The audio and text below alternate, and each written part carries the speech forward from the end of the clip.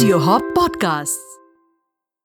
This episode of Fabulous at 50 podcast is brought to you in association with Sirona Hygiene, an award-winning startup best known for its flagship product P-Buddy, India's first female urination device. It is a simple disposable paper device that allows women to stand and pee in dirty and unfriendly toilets. For more female hygiene products, visit thesirona.com.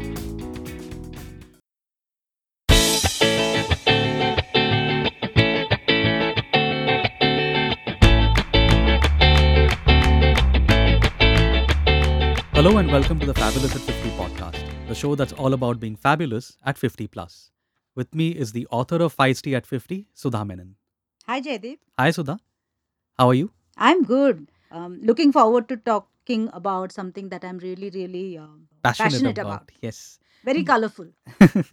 Now, actually, when I heard read the title of the chapter, how hair color taught me discipline. Now, I know that teachers, gym trainers, principals in schools and colleges, parents, they teach you discipline. But this is the first time I've heard someone say hair color taught her discipline. Yes. I was the most indisciplined person around. My life was all over the place, helter skelter, headless chicken routine, till I ran into hair color. And then I realized that if I didn't get my act together and if I didn't have some sort of discipline and organizational skills, I'm going to be in sort of deep trouble and minus a lot of money. So, yes, hair color has taught me great amount of But it discipline. wasn't always like this. I mean, hair color came into your life, obviously, at a slightly later stage. Oh, well into my 40s. Hmm. I mean, it was a long time coming, but from where I came, from the place I grew up in, and in the milieu that I grew up in, hair color was, people didn't even know hair color. In fact, using shampoo was taboo. Hmm. I grew up in a family. We are good Malayalis, and good Malayalis back in Kerala don't use shampoo. I think now they use shampoo, but they then use the herbal variety mostly. Hmm. But when I was growing up, my life was ruled by my grandma and her three spinster sisters. So the matriarchs ruled the house and they ruled pretty much how we lived. And so, how we washed our hair back in the time I was a kid and well into the time, well up to my maybe late teens, uh, there was no shampoo in the house. So, if we were in Kerala, the one thing that we would hear every day was that hair was to be washed with hibiscus leaves, which you took in your hand and manically kind of squashed till some gooey jelly came out of it. And you washed your hair. First, you slathered on a lot of coconut oil, Hmm. and then you washed your hair with this hibiscus leaf gel. It was yucky, it was icky, and it was gross, but that's what we got. And I was like the rebel child, and I would say, why would I want to do this? I don't want to do this, it's yuck. And she would say, this was by the time I was in my teens. I was questioning the great aunts, and Mhm. the one thing that I always heard was, when your grandma died at 70, she didn't have a single white hair. She didn't have a single white hair. I know that, she was fully black hair and dazzling skin, because back in those days milk cream was what she used, on her face, and turmeric and basin to wash off the milk cream, and of course hibiscus and coconut oil, liberal amounts of it. But grandma didn't have gorgeous elder sister to look up to, and I was the one who had to kind of compete for the attention of various pimply youth in the community where I lived, because nobody wanted to look at poor old me. They were all like panting after gorgeous elder sister, and so I thought, Hmm. in my stupidity, that shampooing my hair would get me the love of at least one of those pimply youth. It didn't, but I kept up. I kept up the effort. So shampoo was what I used. We didn't have those miraculous shampoos that these days promise you all kinds of things. Make you a diva kind of.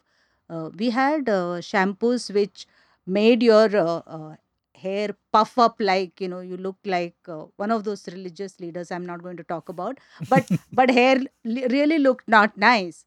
But yes, I used those shampoos, and I would hear this forebodings of doom. They would say, you will go gray before you're 25. And I did go gray, very early, almost my late 20s, Mm-hmm. but I was okay with that, I thought that was okay. Yeah, so that was where I came from. So hair color was not on that scene. I saw my first grays late 20s. By late 30s, it was more than a few. Mm-hmm. And so, like all Indian women, I thought that henna would be the answer. So I liberally slathered on henna, and that worked fine for a few years. But then I think I overdid it, and I started looking like those cockerels that you see in Oh those yeah. cockerel Mm-hmm. fights. Mm-hmm. Yeah, it was all, you try to avoid eye contact with your red hair for some time, So I can and imagine that this must have driven you into the arms of hair color promptly. yes, I actually went to the hair colorist finally when I started noticing that my husband was beginning to look very pained, Mm-hmm. most of the time. And for the longest time, I couldn't figure it. I thought maybe andropause or whatever it is that men get into, that blue funk in their early 40s, till I realized that, maybe he doesn't like waking up with a cockerel in bed.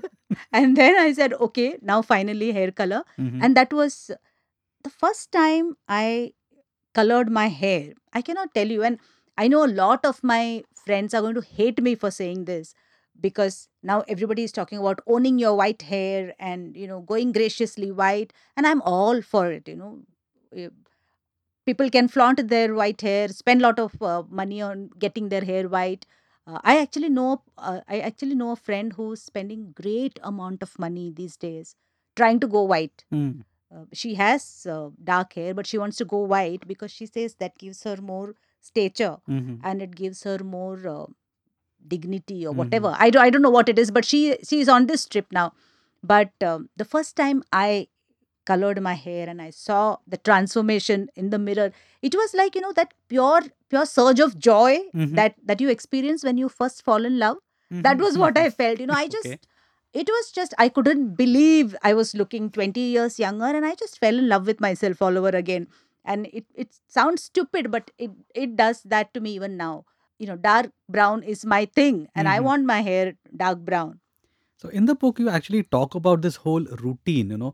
The coming to the point about how it taught you discipline. There's this whole routine about hair color, and I really want to know about that Yes, in detail.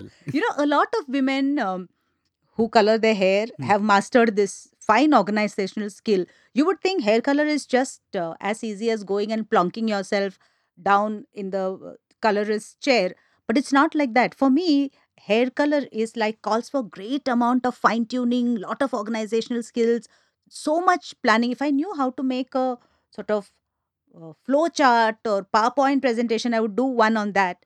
But I don't know any of those things. So basically, the week before my hair color is spent, the days buzzing with activity, because I'm on the phone and email asking for appointments, meetings, fixing up meetings with, people that I talk to for my books or various projects, or, getting friends together for dinner or going for some theater, or, just making sure that I have plenty of things to do the weeks immediately after my hair You've color. mentioned these two terms, ACH and BCH. Yes, that is before hair color and after hair color. And Mm-hmm. I'm telling you, these are two different worlds. And Mm-hmm. I love my after hair color phase. I just wait like a love lorn lover for that Mm-hmm. part of my life. Yes. So, like I said, the week before, that is before hair color, I spent trying to, get a lot of stuff going, so that, and my hair color, the day I color my hair, is the day when I do my most important meeting of that day. So if I have, say, a very important or a high profile event, or I have a speaking assignment, or something to do with my books, or a Mm-hmm. book reading, or a book launch, I do plenty of those things. So my hair color happens on that morning. Mm-hmm. So that when I step out of the salon, I'm like feeling like I own the world. And Mm-hmm. right now, I don't know, it's not vanity. It's just this thing, that right now all my feel good is rooted in my root touch up, and I have no apologies about it. Like, I love my hair colored, and I love the way I look then. So I step out of the salon, and then I like to say this to my husband. I think I'm rationalizing for the huge amounts of money I splash out on hair color, but I tell him that, give me a good hair color day, and I can take on an army. I feel like I can take on anything. Yeah. So what happens is, the next 10 days after my hair color, the AHC phase, is when I do all my important meetings. I'll get my friends together to go to very nice brunches.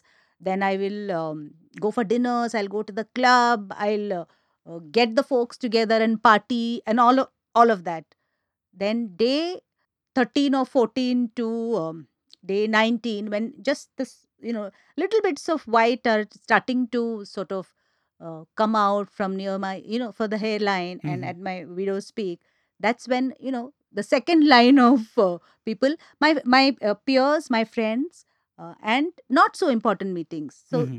so that's okay. The little white hair is glistening, is good. It's okay there. Week 3 Hmm.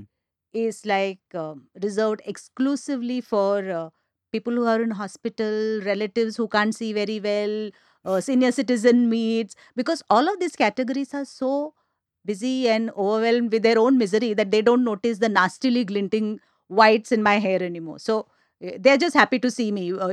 Even if I look like an evil witch, they're okay with that. Last week, post hair color, I'm sulking in the house, not looking in the mirror much. And I'm not a nice person in that last week. I'm Hmm. quite a nasty person because I can't bear the sight of myself, sight of me looking like that. So, yeah, that's the story of my AHC and BHC. So I think if I could take a takeaway, I think if anybody wants to ask a favor of you, they should come before week 2. Absolutely. And Week if they 3 and want to week get, 4 is not the time to engage with you. last week is absolutely to be, stay away. Hmm. Or best way to buy my loyalty or get brownie points with me is to say, hey, how gorgeous your hair is looking. Hair color has given me amazing social life, and Hmm. it's given me amazing social skills, because there was a time when I would walk into an event or some social thing, and somebody would say, hey, you're looking really nice, and or whatever it is that we say to people to make them feel good. And I wouldn't know how to take a compliment then. And I would just, smile weakly and sort of disappear from the scene, because Hmm. what do you say? But now when people say, hey, you're really looking gorgeous, you're looking brilliant and all, and I'll say, good hair color. And they'll say, ma'am, you're so funny. And I'll say, I'm not funny. It's the truth. Yeah, this is my genie in a bottle. It's the truth. And we'll all have a good laugh, and then I'll float around feeling nice, and I'll have a good evening, just, making friends and, ha ha hoo hoo, and go home floating on air. So it has given me a lot. Hair color has given me a lot. Yes. So being fabulous at 50 requires hair color. Do you think so? Um, to each his own, I think. To my friends who love silver and gray and, purple and blue, whatever, I like mine dark brown. Hmm. And to each his own, the choice should be yours. I have a secret pact with my with Hassel Harry, Hmm. that in lieu of the fact that I've never asked him for a solitaire or fancy foreign vacations, I'm a very low maintenance wife to have. I've told him that when he prepares to send me off on my final journey, I would like my hair colored and blow dried. I've even written down the colors for him. So, shade 5 Hmm. with a hint of 5.15 Okay. to intensify the color, and I'll be a very happy ghost. So, so Well, and I hope I'm going to haunt him if he doesn't do that for me. well, I hope that day doesn't come for a very long time. Thank you. Thank you, Sudha. Thank you, Sudha, for sharing your wisdom with us about hair color. Thank you. Thanks. And this was this week's episode. We'll be back next week with yet another episode of Fabulous at 50.